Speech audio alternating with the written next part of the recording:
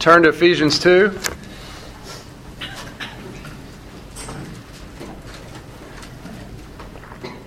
We're continuing in our study of Paul's letter to the church in Ephesus.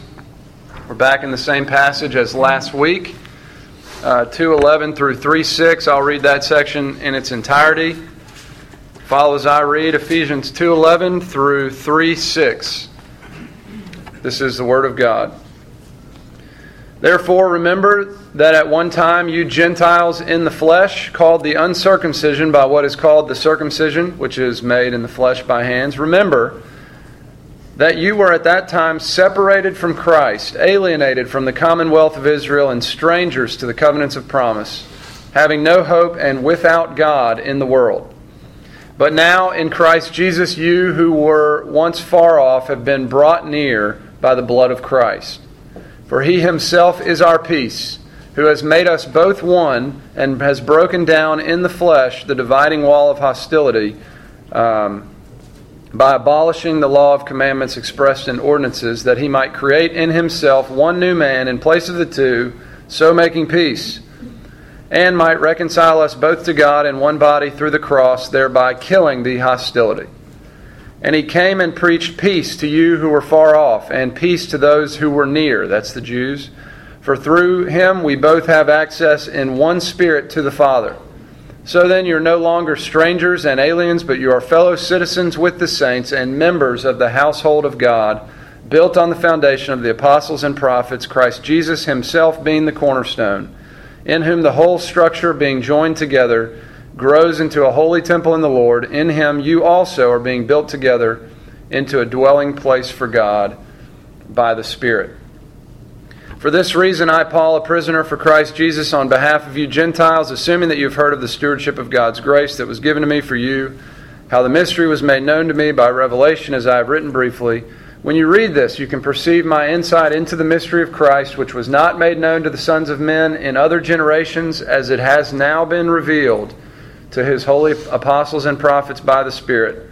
This mystery is that the Gentiles are fellow heirs, members of the same body, and partakers of the promise in Christ Jesus through the gospel. Amen. So the big idea in this passage is found in that chapter 3, verse 6. The Gentiles are fellow heirs with the Jews. Jew and Gentile are members of the same body, partakers of the same promise in Christ through the gospel. We're simply trying to understand more of what that means. I'm going to do a little recap. I want to build on what we talked about last week, and if you weren't here last week, you won't understand unless we recap. If you were here, bear with me. Remember that a couple thousand years before the time of Christ, God called a pagan named Abraham to leave his family and his homeland and to follow Him. So Abraham and his wife Sarah had a son named Isaac. Isaac had a son named Jacob. Jacob had 12 sons. They became the leaders of the 12 tribes of Israel. Thus the nation of Israel was born. And from the time of Abraham to the time of Christ, this is where God was focused in relationship with mankind, with Abraham and his descendants, with his son Isaac and Isaac's son Jacob and Jacob's sons, the nation of Israel. So for a couple thousand years, God chose to enter into relationship with the nation of Israel and not with other nations. All other nations, known as Gentile nations, were not God's people. Verse 12 says that the Gentiles were separated from Christ, had no hope, were without God in the world. And not only separated from God, but also separated from His people. Verse 12 says, alienated from the commonwealth of Israel, strangers to the covenants of promise. So God had established Israel as His people, and Gentiles were left out. All other people, other than the Jews, were left out. The way God establishes relationship is via covenant. So God made a covenant with Abraham. He made a covenant with Israel through Moses at Mount Sinai, giving of the law. He made a covenant with King David. And what our text is saying is the Gentiles were strangers to these covenants, separated from God and separated from His people, Israel. But things changed in Christ. In Christ, God expanded His people to include all nations, not just the nation of Israel. So now it's not just Jews, it's Jews and Gentiles. It's the nation of Israel and every other nation. Our text says the Gentiles are fellow heirs with the Jews. Jew and Gentile have become members of the same body, which is the church. Take a look at the whiteboard if you can see it. I did this last week. We'll just kind of rehash.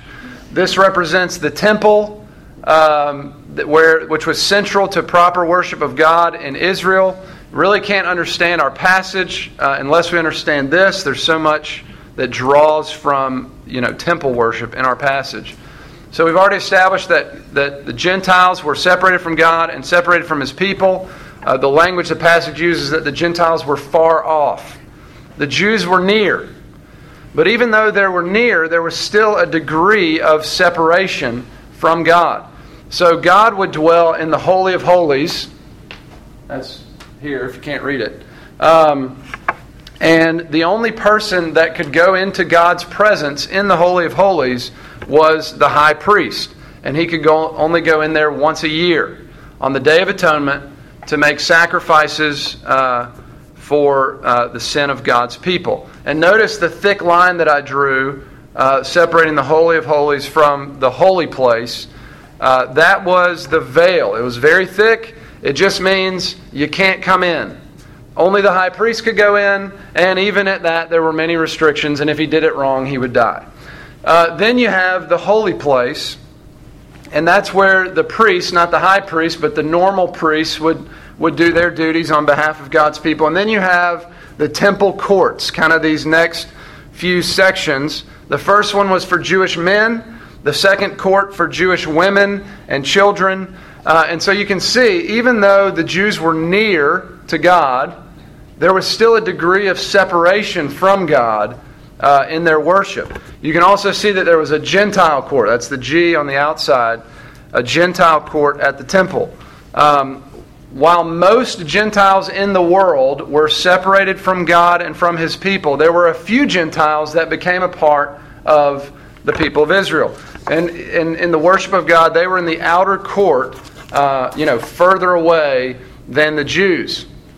And this Jew and Gentile separation was a hostile separation. Ephesians 2:14 talks about the dividing wall of hostility. That's the wall I marked with an X down at the bottom, if you can see it, that separates Jew from Gentile. The Gentiles were not allowed past the dividing wall of hostility. It was hostile because you could find a sign there that would say something like, keep out or die. So obviously, we Jews, we recognize that you're a Gentile and you're not welcome in here with us. The dividing wall of hostility. But here's the deal, and this is what we talked about last week. When Christ came, these things passed away. Jesus is the true and better high priest, the one whom the high priest pointed to.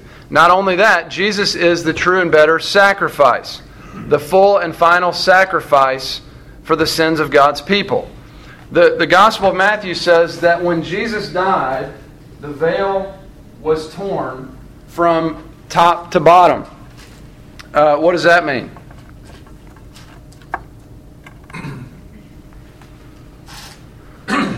We have access to God. There you go. The great high priest has made full and final sacrifice for sin. Peace has been made between God and His people. And now it's not only the high priest that can go into God's presence.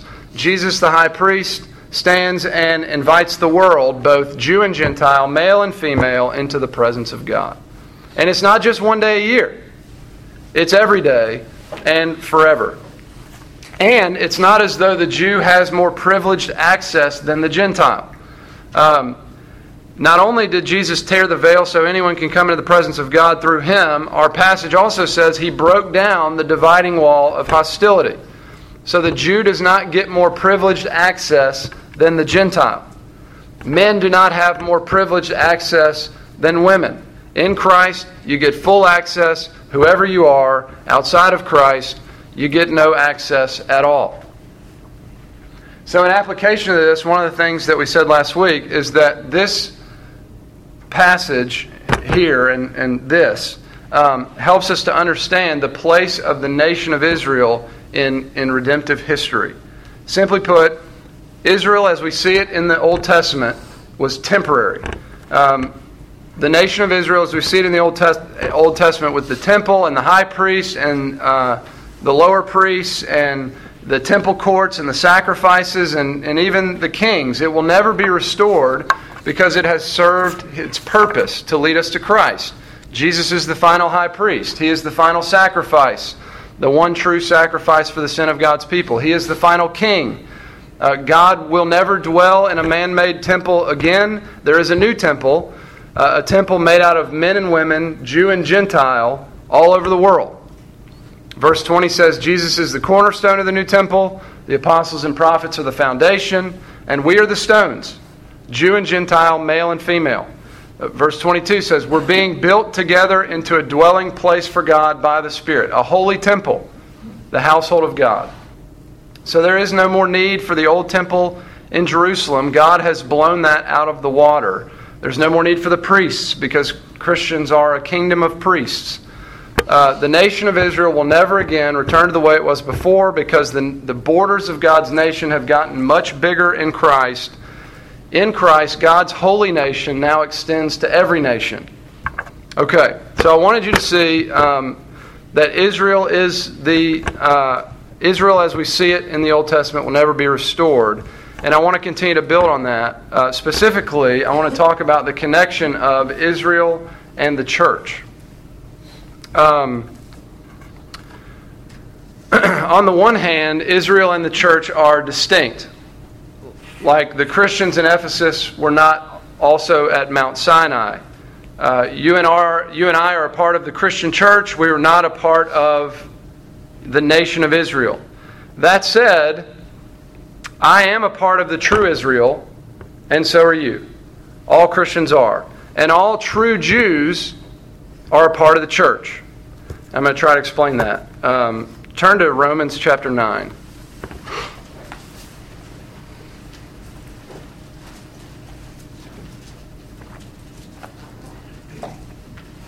Look at Romans 9:6.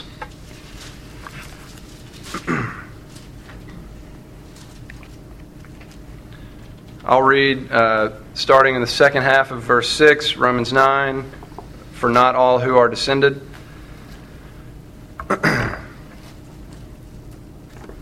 For not all who are descended from Israel belong to Israel. And not all are children of Abraham because they are his offspring, but through Isaac shall your offspring be named. This means that it is not the children of the flesh who are the children of God, but the children of the promise are counted as offspring. All right. Notice, not all who are descended from Israel belong to Israel. In other words, not all who are a part of national Israel are a part of the true Israel. So the first thing to notice is that there is an Israel within Israel. And I'm saying that's the true Israel within the national Israel. Our text calls the true Israel the children of promise. It is not the children of Abraham's flesh, it says. It's not the children of Abraham's flesh that are the children of God. It is the children of the promise that are the children of God. In other words, not all national Israel are the true descendants of Abraham just because they share his bloodline. Within national Israel, there is the true Israel, which is the children of promise. In Genesis 15, God promised Abraham that he would have as many descendants as there are stars in the sky. But that promise was not for everyone that came from his bloodline. Romans 9:7 says the promise came through Abraham's son Isaac, not his other son Ishmael. Later in Romans 9, we see the promise continued through Isaac's son Jacob, not through Jacob's brother Esau. So, question then, how would we identify the true Israel within the national Israel? Anyone?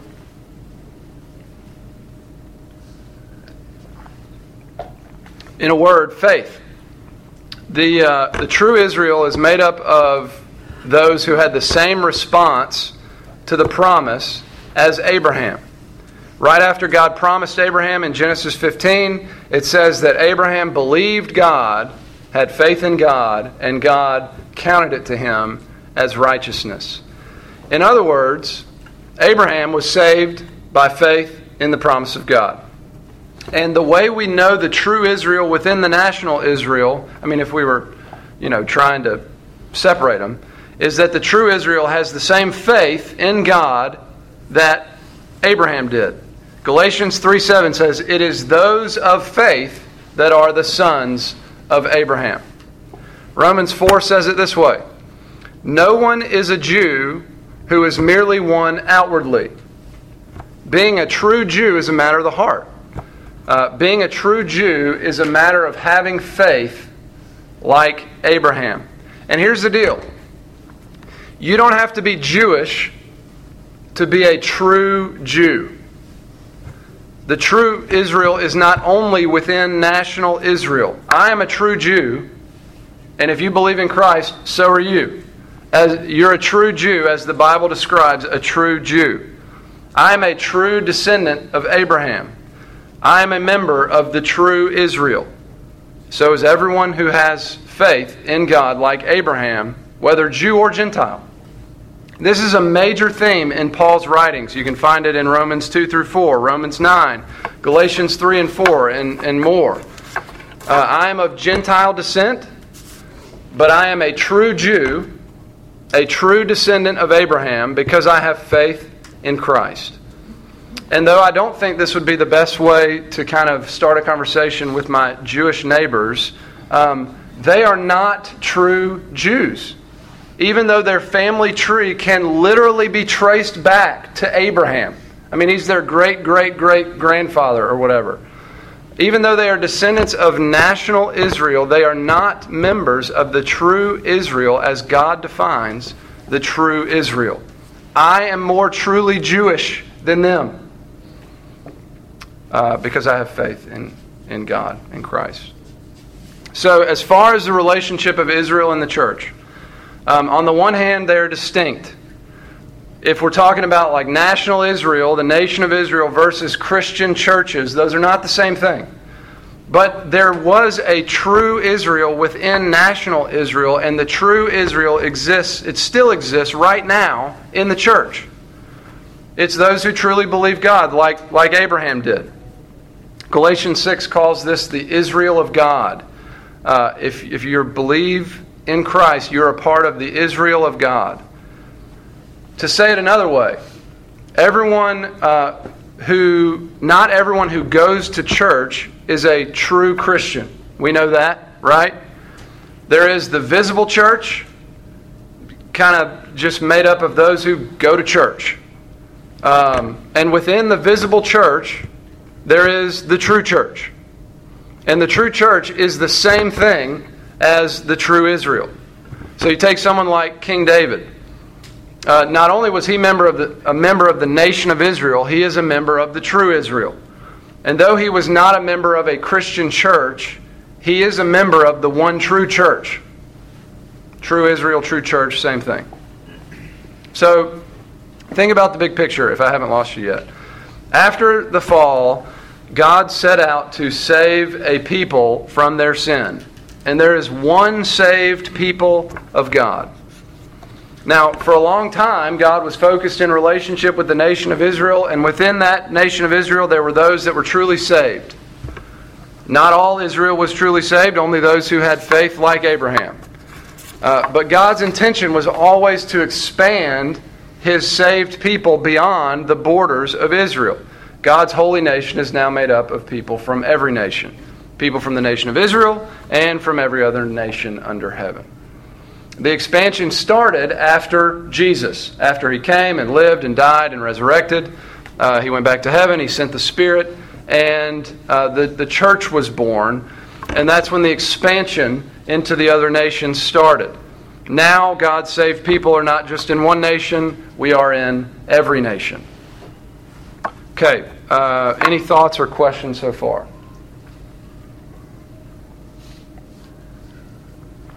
Does that make sense?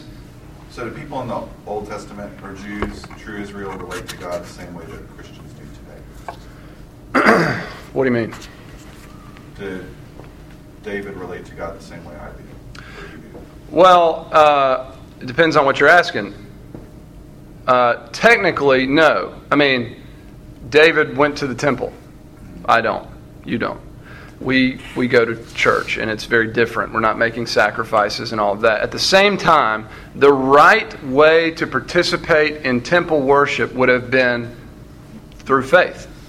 So, if we ever look at Old Testament Israel and say, well, they were saved by works, by doing all that right. No.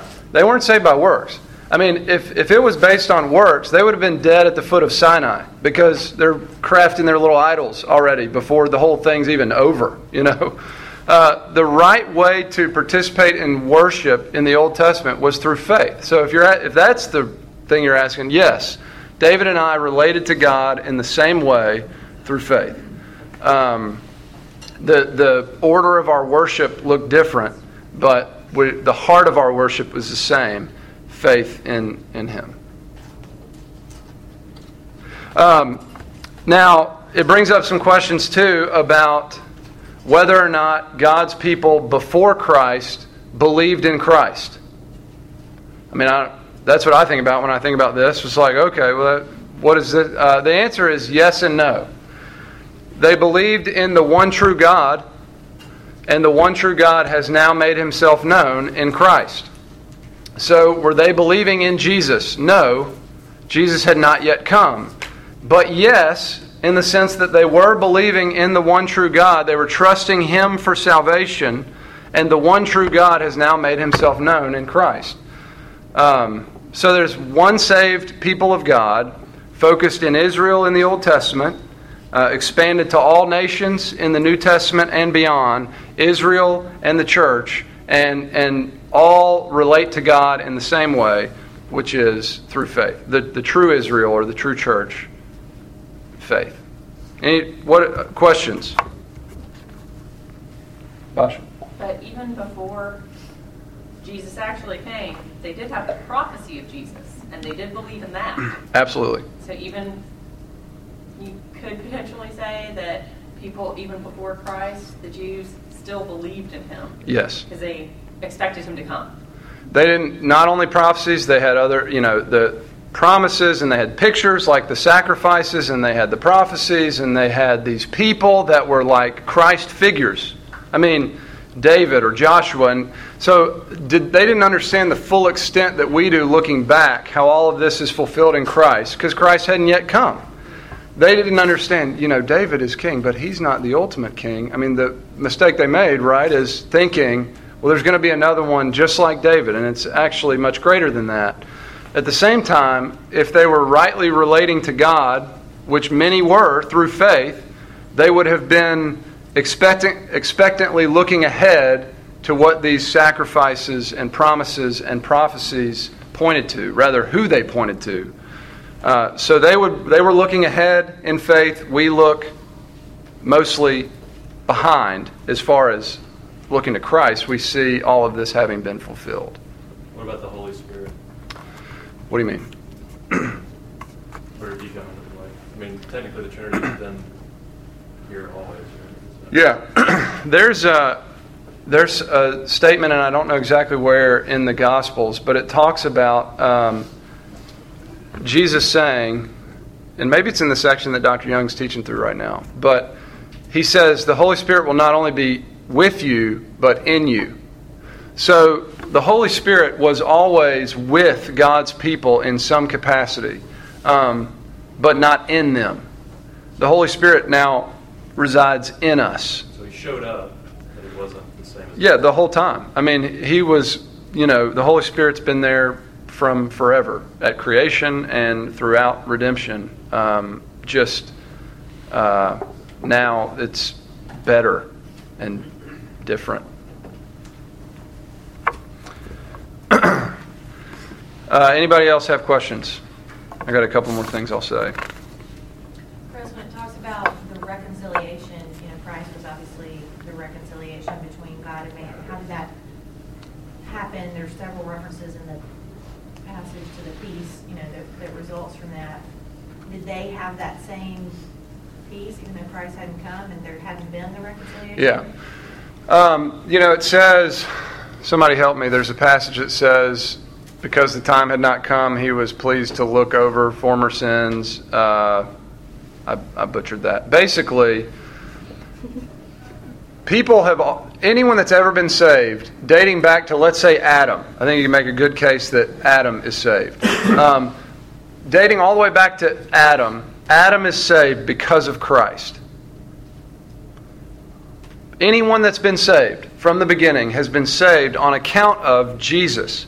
But Jesus was not yet here. And he hadn't actually in real time done what he came to do.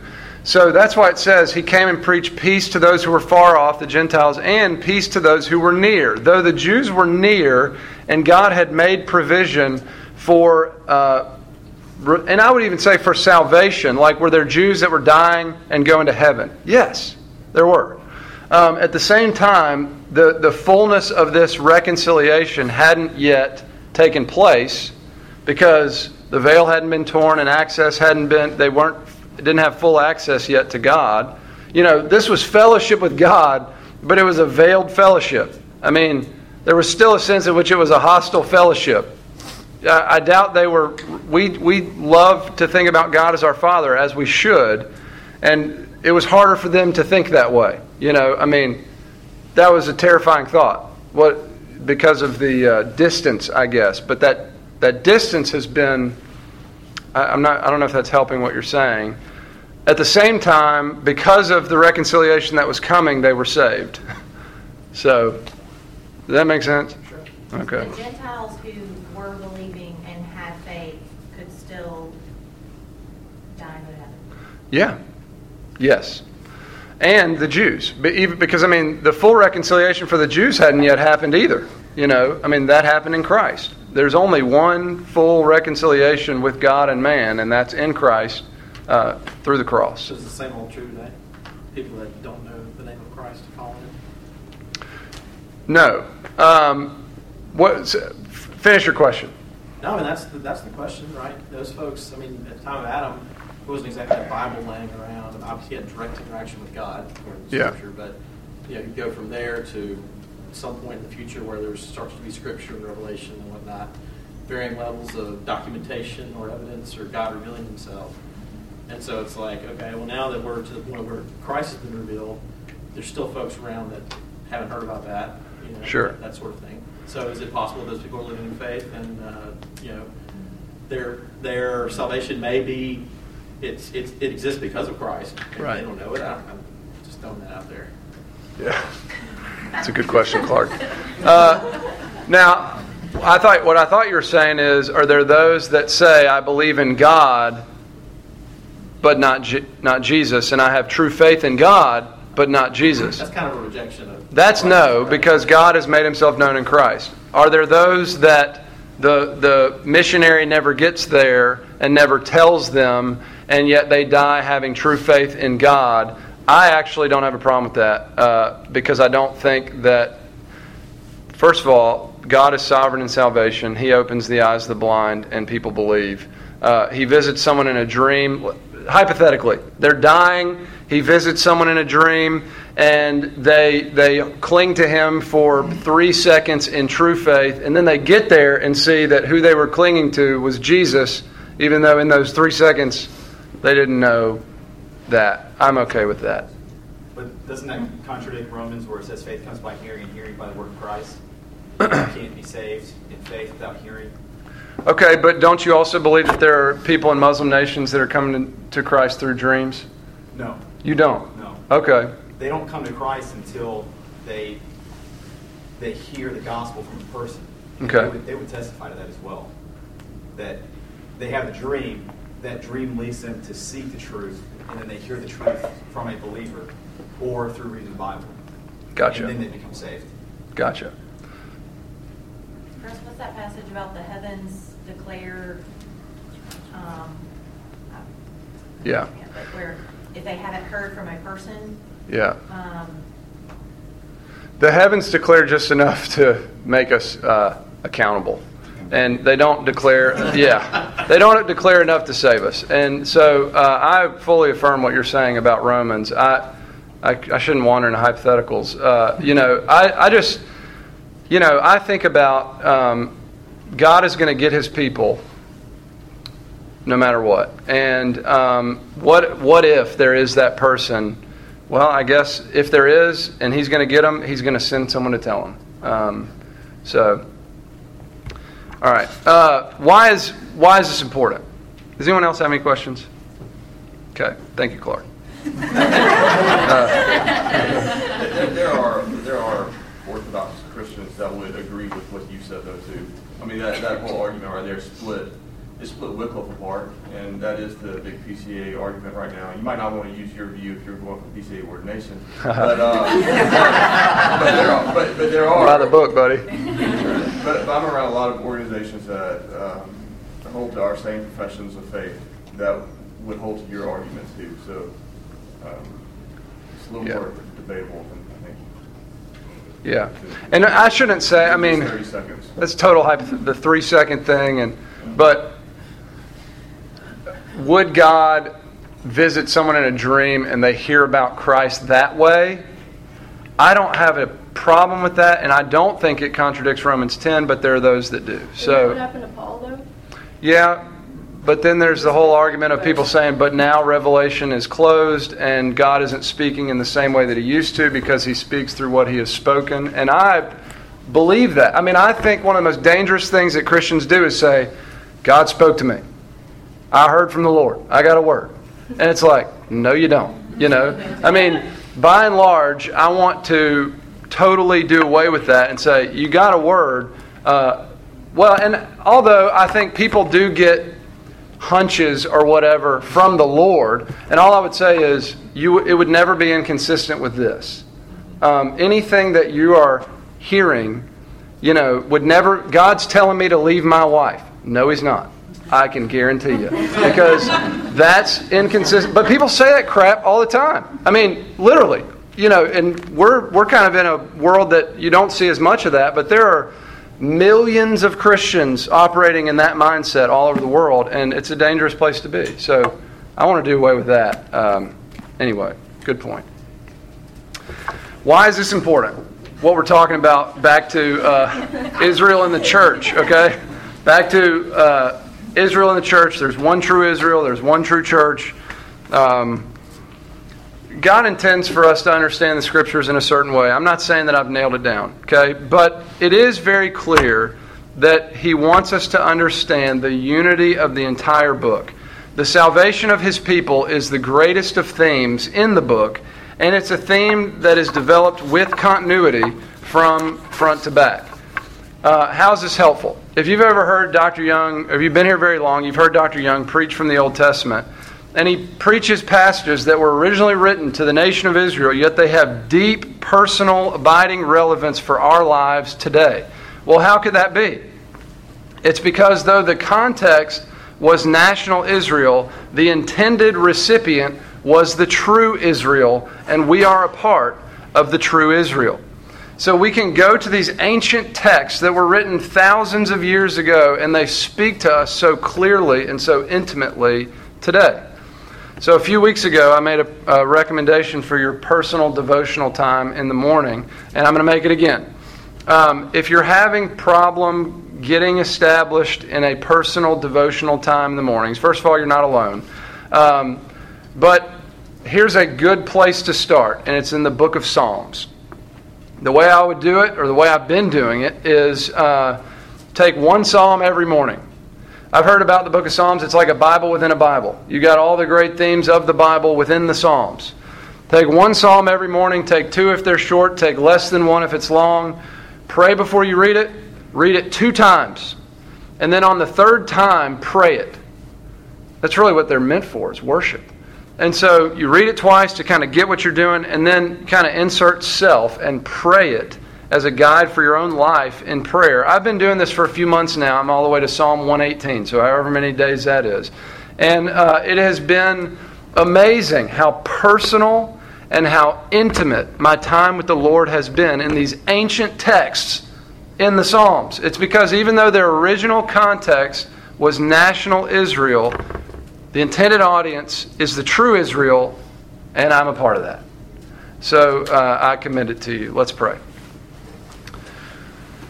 Father in heaven, where I have been confusing, would you help people forget? And yet, Lord, there is much that we need to understand as far as just the continuity of the Scriptures, the fulfillment of all these things in Christ. Would you give us wisdom and direction? Ultimately, Lord, that we would be drawn further into and closer into fellowship with you. We just don't want Bible knowledge. We want Bible knowledge that leads us to devotion and relationship with you. So would you bless that and draw us close and help us to understand how this fits together. Help us to find our footing in fellowship with you. We love you. We pray in Jesus' name. Amen.